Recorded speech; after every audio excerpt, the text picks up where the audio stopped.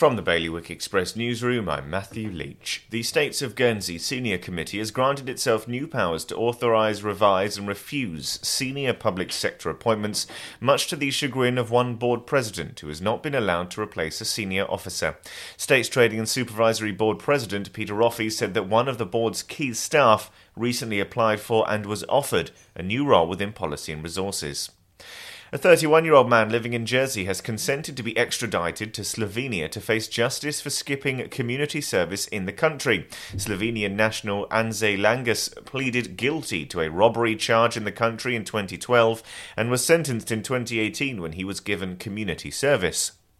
Disgraced fund manager Neil Woodford has registered his new firm in the Cayman Islands after a warning from Jersey's financial watchdog that the island would not be used as a backdoor.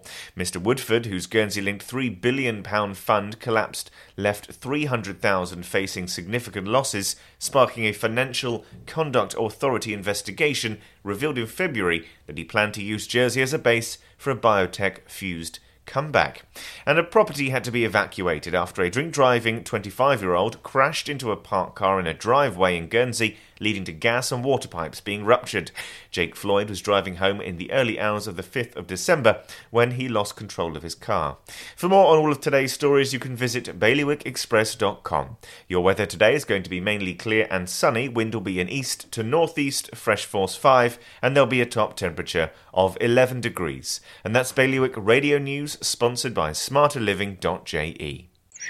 Well, the garden looks good this year, but it would definitely smell better if we got rid of that oil tank. We could fit an air source heat pump in there and have room to spare. I've heard they're very efficient. And 1/3 of our electricity is renewably sourced. No more topping up the oil tank. We'd cut our bills and help the environment too. Let's book a home heating survey before it gets too cold to enjoy outdoors. Islanders are already making the switch to a greener future. To book your home heating survey or to find out more, visit smarterliving.je.